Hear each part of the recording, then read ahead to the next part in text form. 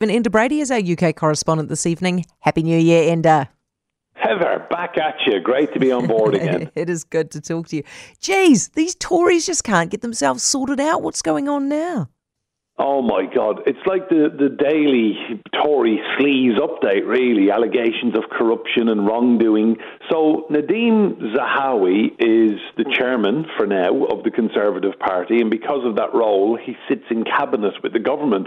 So Rishi Sunak knows this guy, or should know him very, very well. Unfortunately, what the Prime Minister didn't know is that when he sold his polling company, YouGov, which he founded years ago, Zahawi pocketed shares to the tune of about 54 million NZ dollars and appears to have just forgotten to put it on his tax return.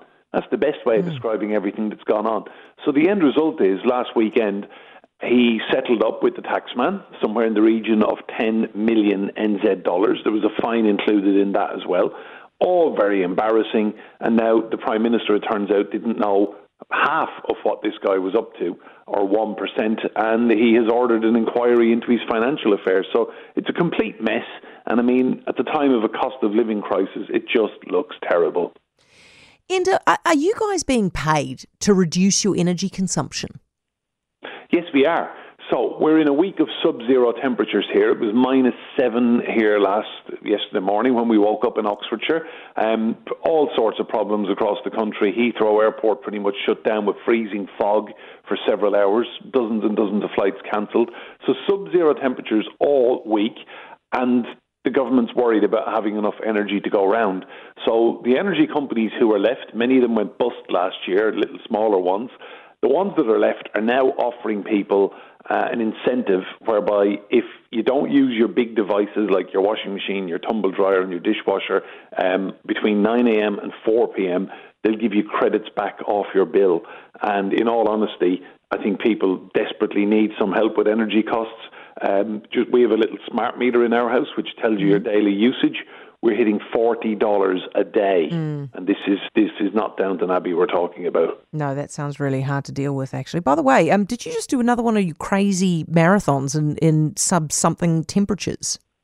So this was a lot of fun, actually, Heather. So me and my wife, we went to a town called Tromsø in the extreme north of Norway the weekend before last. And my wife had a wonderful time looking around in the snow and going to the shops and drinking hot chocolate. I went out and ran a marathon in -17. And it was, oh my God, it was such an experience. They drop you out, they take you in a bus, they drop you miles and miles and miles, literally out into the hills in the Arctic.